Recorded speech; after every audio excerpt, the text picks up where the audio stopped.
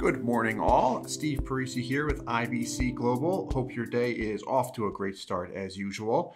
Today, we've got Scott Witt with us. We're going to talk about a fun subject. Scott, how are you? Good, Steve. How are you doing? Good to see you. Likewise, thumbs up over here, going a mile, more like 10 miles per minute, nonstop. But I think you've got the same thing going on just from what we were talking about. But all good, right? Yeah, for sure. Good to be busy. Likewise. Well, the topic today is a topic that everyone has been asking me. I'm sure everyone's been asking you, just with your background, which is the new tax law, the tax change in the life insurance industry, which is the first change in a long time, correct? I mean, literally since I was born in 1988. I mean, that's the last time we saw a major adjustment.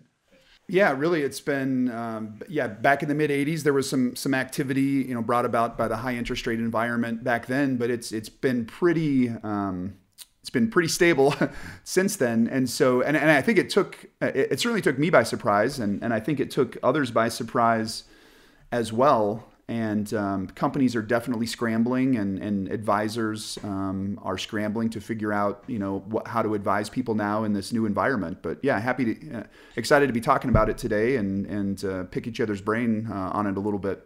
Yeah, no, I'm looking forward to it. As far as what we know from the IRS standpoint and how it's going to impact policies, and then just the speculation from insurance carriers, since we've got no real information or data from them yet, because it's a project and a half. I mean, that's a big change they've got to make fairly quickly, isn't it?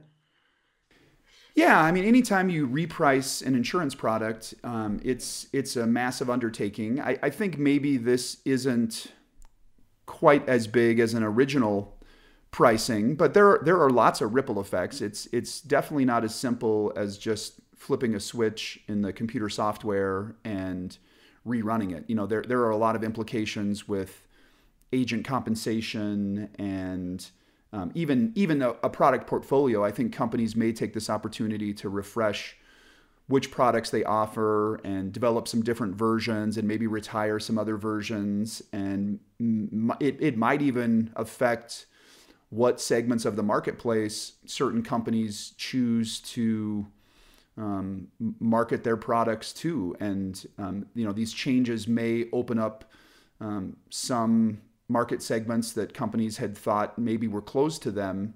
So I think there's going to be a lot of backroom meetings and strategizing, and some companies maybe don't want to be the first to be out there and then have other companies react to what they did. So there's a little element maybe of a game of chicken too, where people are kind of waiting to see what other people are going to do. But I don't think companies can wait too long, because there are some definite advantages to some of the changes that were adopted, and those advantages won't be realized until the companies actually do reprice their policies. Correct.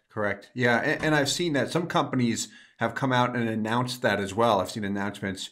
The changes occurred. We're going to see how other companies respond, and then we'll begin to update our product, or then we'll release the updated product, which I get, from all aspects.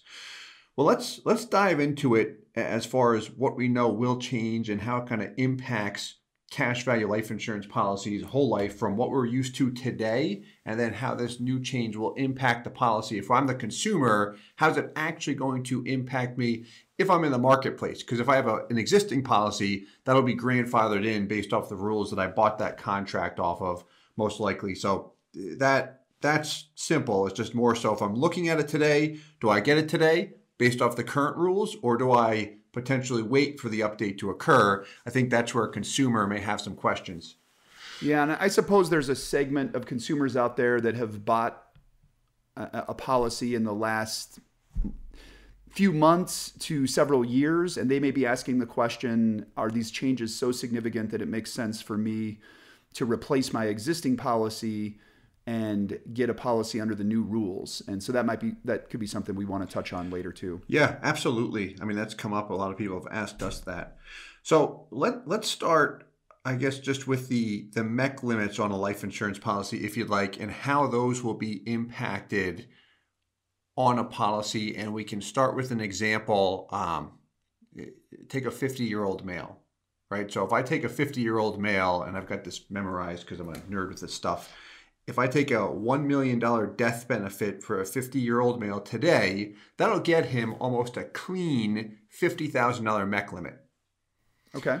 Right. So if someone says, okay, I want the ability to put in 50 grand per year, we'll set that policy up a clean $1 million death benefit because that'll give him a $50,000 MEC limit. We're minimizing the insurance expenses so we can optimize the cash value, what you and I always talk about. Now, based off of this new rule, my understanding is the same face amount, the same $1 million death benefit will obtain him perhaps, call it $70,000 or $80,000 in a MEC limit, call it. So he's going to have more capacity with the same amount of death benefit. Yeah, that sounds about right. And I think another way you could say that is because the clients we deal with often have a certain amount of money that they want to invest. And so if this client wanted to invest $50,000 a year, under the old rules, they would have been forced to have $1 million death benefit. But now under the new rules, maybe it's what, 700,000, whatever the math works out to there.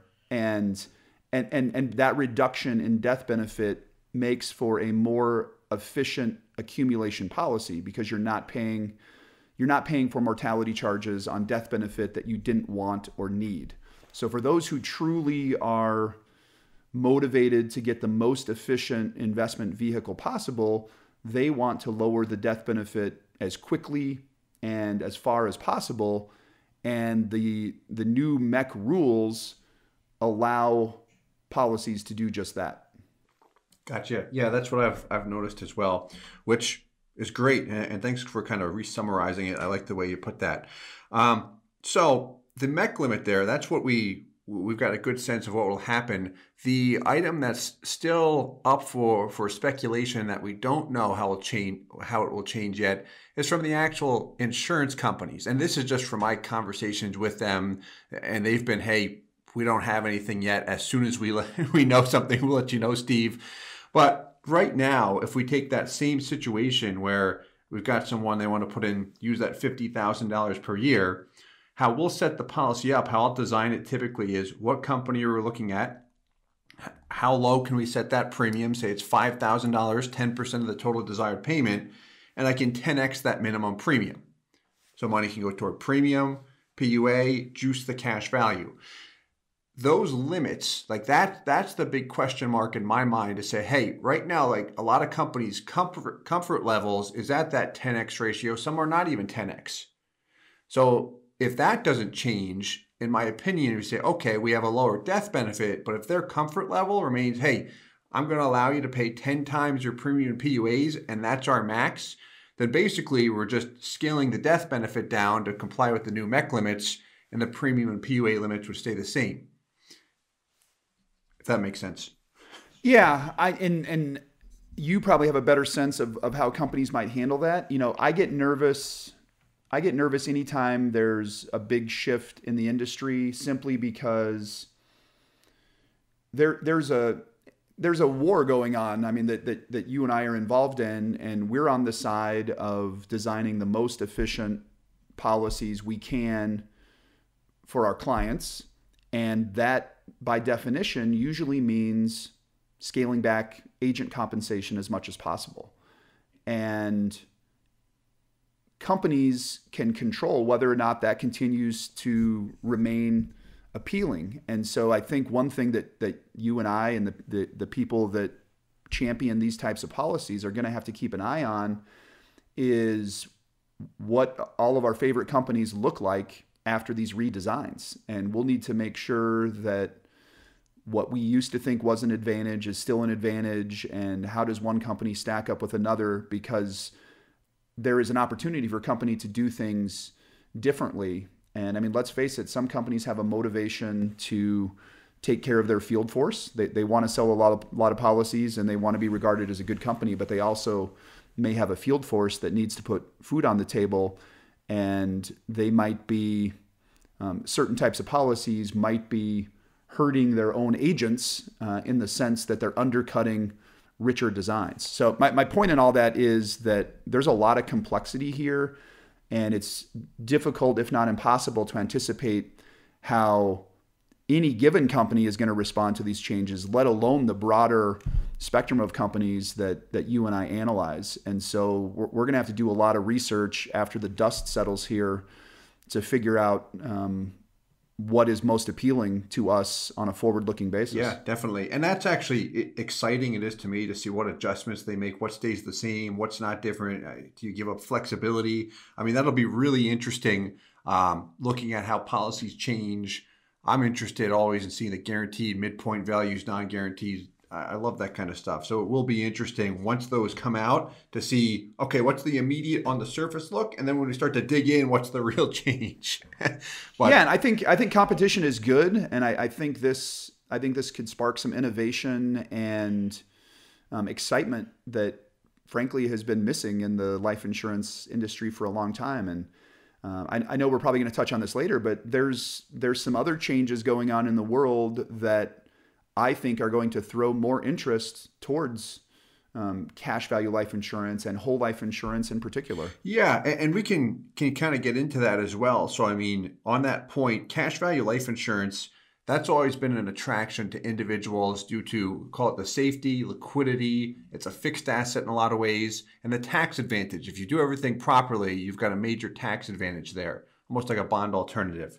So with everything going on, I mean, this change is going to make it more appealing, policies that is, on the cash accumulation side. You can see stronger returns, greater cash accumulation. But then with everything else going on, i.e. the low interest rate environment, call it market uncertainty with all the panic and who knows what's going to happen.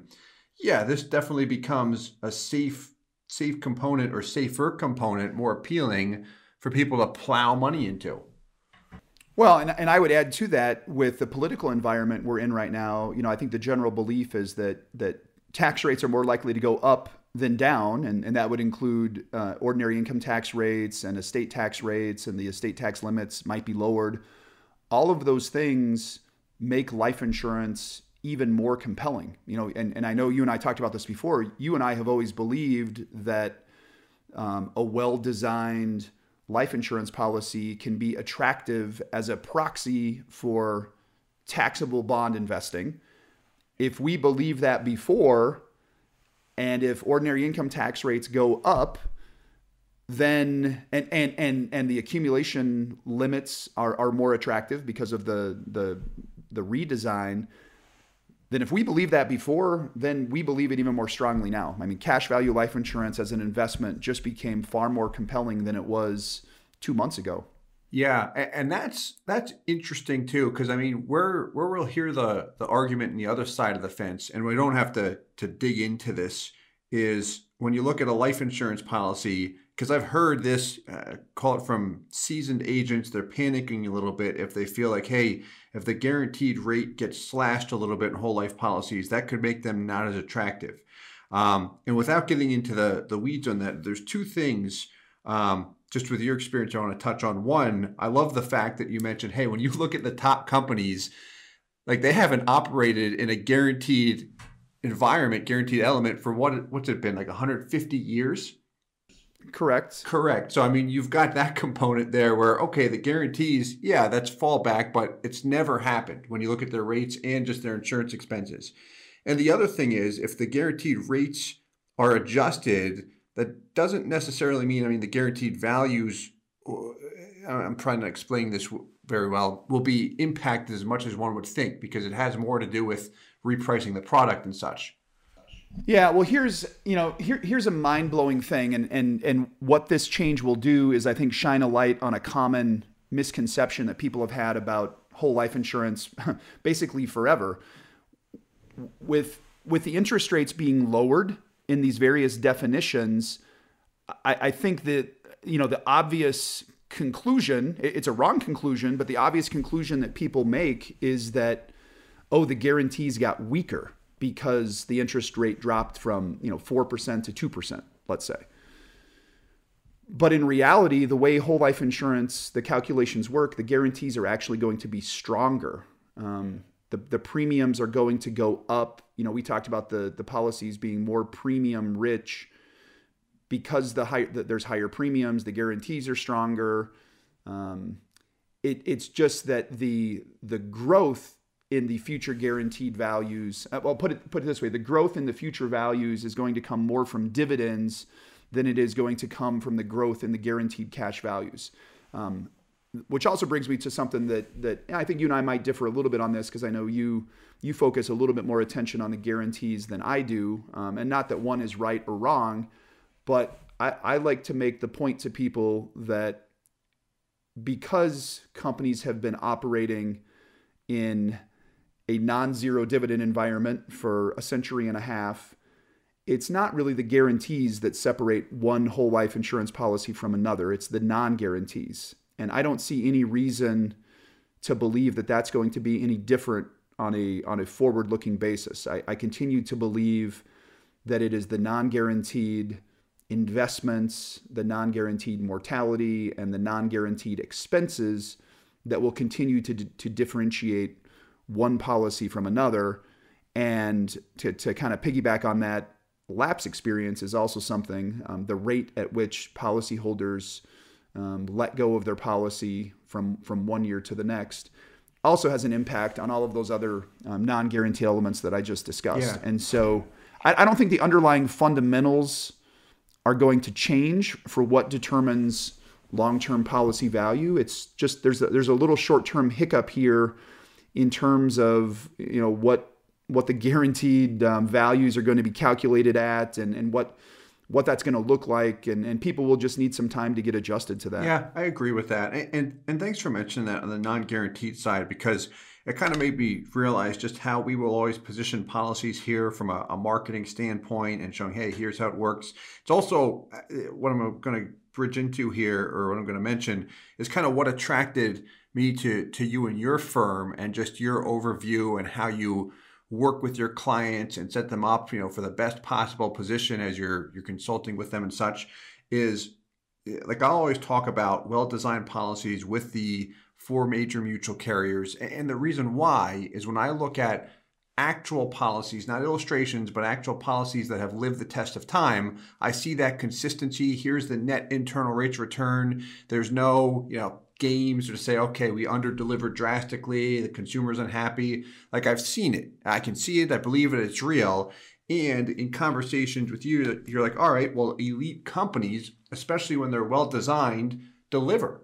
And it lines up perfectly in that sense. And we've had a lot of conversations around this too. Just when you look at those companies actually delivering, okay, now when we talk with a consumer, they're buying something that you have much more confident, you and I have more confidence in, that it's real, that it's going to happen, because it's not just, oh, I hope it'll work out because the illustration says so, but then it doesn't. And then who's impacted? The consumer putting their money in it.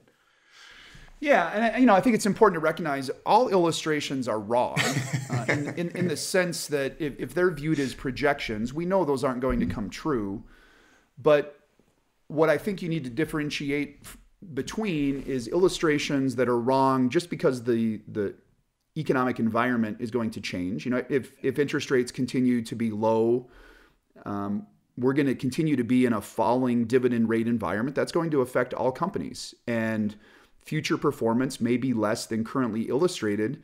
That doesn't make any of those companies bad companies. All it is a reflection of the fact that the economic world is not as great as it was when those policies were issued or originally illustrated. Yeah.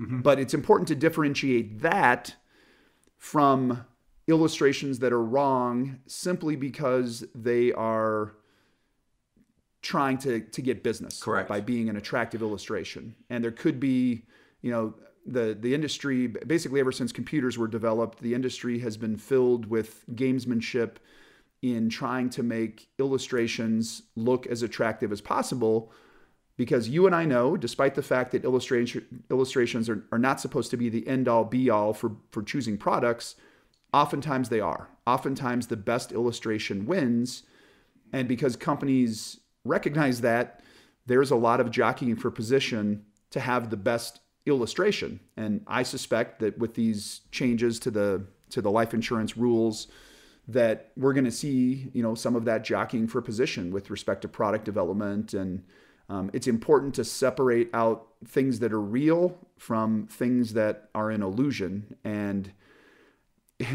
it's easier to say that than it is to actually do that. Like it requires some judgment, it requires experience, and you can't say with absolute certainty what is real and what isn't. And that's where the experience over a long period of time and proof of performance, that's where you can take some confidence from certain companies doing things the right way and not just chasing hot illustrations. Correct. Yeah. No, I love that. I mean, personally, like my policies are with a company.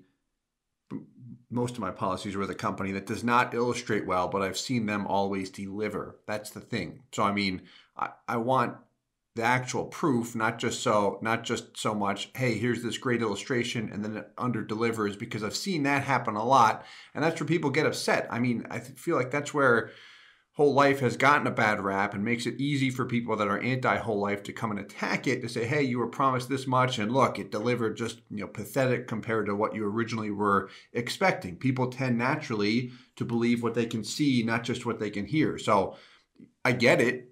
To your point, what the insurance companies are doing, hey, here's our illustrations. These ones look the best. So people are going to buy it naturally because they can see it. But then that's where the experience comes in. Can I see any historical performance, not historical dividend history, real policies that have lived the test of time? And there's a consistent answer there as far as what companies with the right design policies have delivered since the mid 80s when things have been how they've been. Yeah, and I look at it too like this. I think you have to be able to explain why one company would have an advantage over another. Why is this illustration superior to another? And if you can't articulate that with one of the four factors that I alluded to previously, and again, I'll restate it, the primary three are investments, mortality, and expenses. And then I would throw persistency or lapses in as the fourth factor. Persistency is the rate at which policyholders keep their policy from 1 year to the next. And it has a synergistic impact on each of the other three factors. And I can expand on that if you want.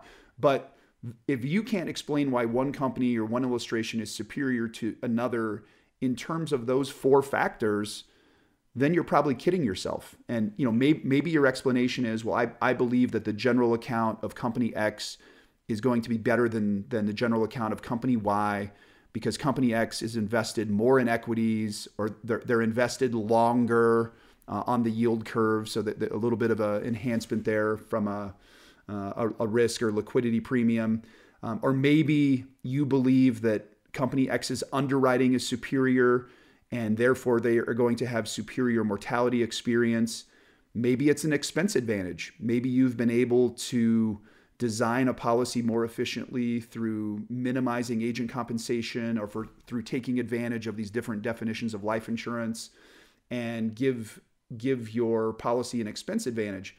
Maybe it's a persistency advantage. Maybe you have a company that has a really low lapse rate, and because of that low lapse rate, there are positive impacts on investment performance. There's positive impacts on mortality in avoiding the so-called anti-selection spiral where the healthy lives leave and the unhealthy lives stay. And if you have a high persistency rate and people stick around, it also helps spread your expenses over a larger base and lowers your unit expenses. But if you're just saying this policy is superior to another because a piece of paper tells me that, don't be surprised if you're disappointed down the road when that company fails to deliver that sort of advantage or maybe any sort of advantage at all. Yeah. And on the sales side of things, that's what I've seen happen a lot, where typically the sales pitch is, all companies are the same, doesn't make a big difference. Don't worry about it. All commissions don't impact performance. Sales tracks or word tracks that were trained on from a sales perspective. But when you dig into it, and that's why a lot of my sales managers, when I was new in the industry, I think couldn't stand me because I'd always question them and say, okay, why does this look different? Like, all right, Steve, knock it off. And I didn't last there very long. Eventually I broke off on my own. At least that's why you hope they couldn't stand you. It could have been something else. I hope that, it definitely could have been something else.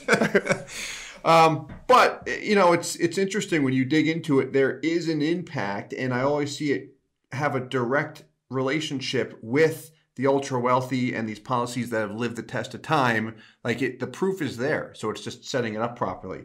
But I could talk about that for a long time with you.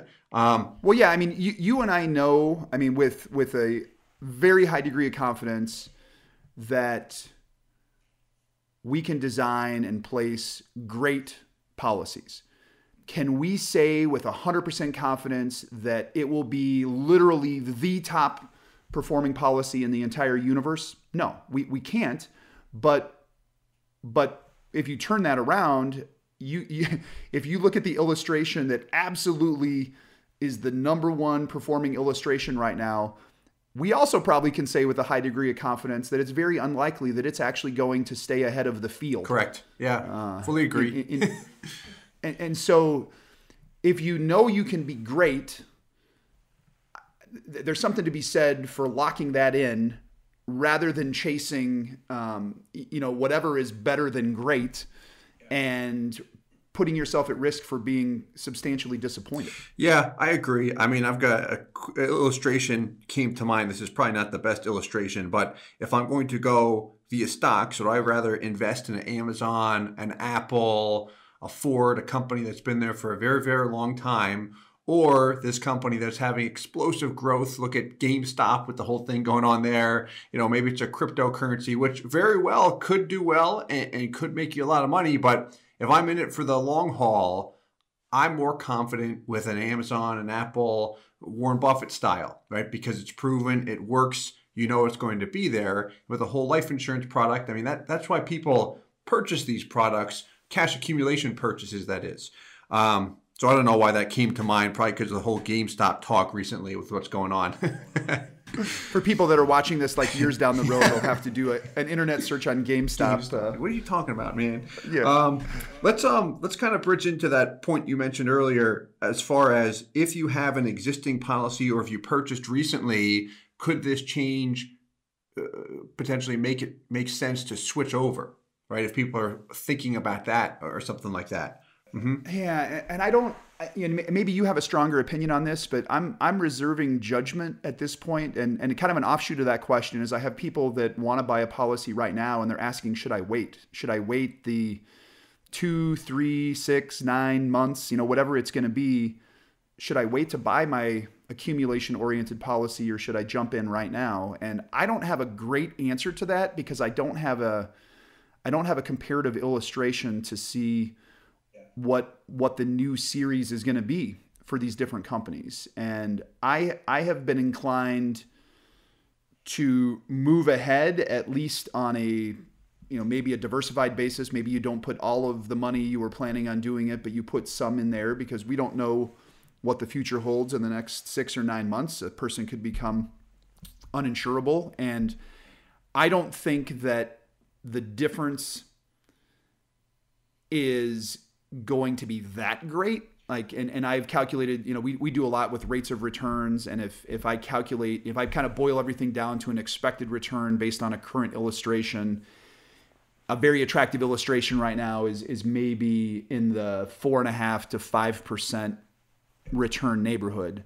My suspicion is that after these changes come through, maybe that will bump up by 20 or 25 basis points. Maybe. And so maybe now we're talking about 4.7 up to 5.2%. And yes, 20 basis points can be significant over a lifetime, but I don't know if it's worth waiting 9 months for on an opportunity that may no longer be there. And I think every individual has to make that decision for themselves. More broadly speaking, though, what you asked me first was, should somebody consider replacing a policy? And I think the hurdle there is even greater. The longer your policy has been in force, the less appealing it is to me to even be contemplating replacement. If your policy was 2 or 3 months in and for whatever reason, which I wouldn't recommend, but if you were funding on a monthly basis and a new series was ready to go right now, I think it's an exercise that you would take a look at. But for anybody who has a policy already, I would advise them to sit tight until we actually have new illustrations that we can look at. And then maybe it's worth going through the exercise just to put your mind at ease that you're not leaving some money on the table. I have a suspicion, though, that with even though we design low commission policies, there's too much friction there in walking away from your existing policy and getting a new policy. You're essentially paying for another round of acquisition expenses. And I don't think that the incremental advantage you're going to get from the new series, the new repricing, if you will, is going to be enough to offset that additional round of acquisition expenses. I don't know. What's your take? I'd agree with that. I mean, I'd agree with all of it. Typically, I don't like replacements because it's very rare that it makes sense. There are a few cases, but I mean, it's rare. I mean, one thing I'll add just from experience, what I've seen anytime a change occurs in the industry is usually the company will give you the opportunity to say, hey, if you have an old contract based off the contract language or old mortality rates, this happened when mortality tables are adjusted, upgraded, I should say, is you can actually upgrade that contract to comply with the new contract language and new rates. We still see it. If somebody has a policy that was issued pre-1988 and they have it, the company still sends them offers to say, hey, would you like to upgrade your policy to comply with today's contract language and today's MEC laws? So my gut feeling is they'll do the exact same thing to say, hey, if you have an old contract and you like the new one better, instead of 1035 exchanging it, you can just upgrade your contract language. Adjustments will be made, but we can do that. This way you comply with the new laws if it's a fit for you. Yeah, I have two comments on that. One, I can think of another pretty famous example in the industry with respect to borrowing.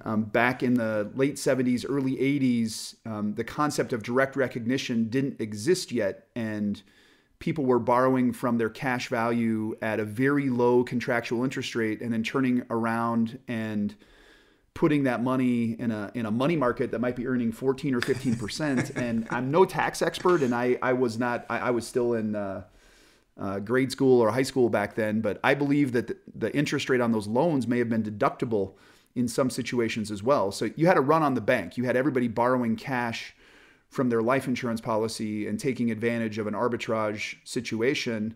And the insurance companies didn't have money to invest in a double-digit interest rate environment because all the money was flooding out into policy loans. And so companies came out with update programs to try to encourage people to amend their policies to direct recognition.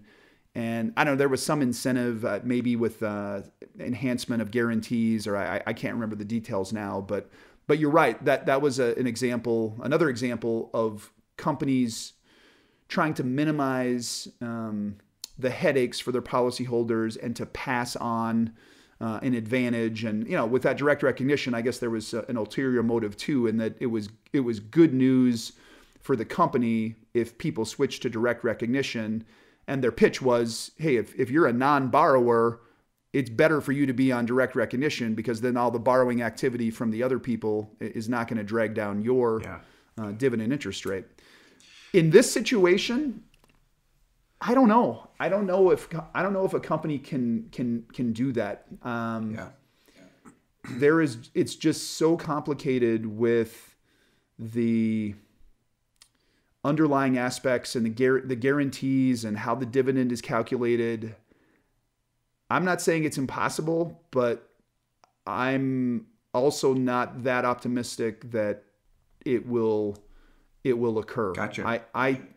If I had to bet money, and I wouldn't bet very much because I'm not very confident, but if I had to pick one or the other, I would be inclined to say that old policies are grandfathered in, new policies have the new rules, and I would be surprised if any of the old policies get manipulated in such a way that they're complying with the new rules. Gotcha. Yeah, interesting. I mean, time will tell. I'm interested as well. The most recent example is just January 2020, where the new mortality tables, all companies had to comply with the updated mortality tables at that point in time. So all old contracts, I still get offers for my policy. When I purchased a policy, it was right on the cusp. I had the option to go with the old mortality tables or new ones. And still, they come out and say, hey, if you like the new ones better at any point in time, you can update your policy, which does have an impact on the MEC limits, just how things were adjusted there. Not huge, not like what we're going to see with this, but it was an adjustment. So granted, this is much different. We'll see. I mean, I'm going to reduce my small bet even more then. I'm going to bet like 1 penny on what I said then. So Gotcha. Well, maybe it pulls a Bitcoin and just shoots. Cool.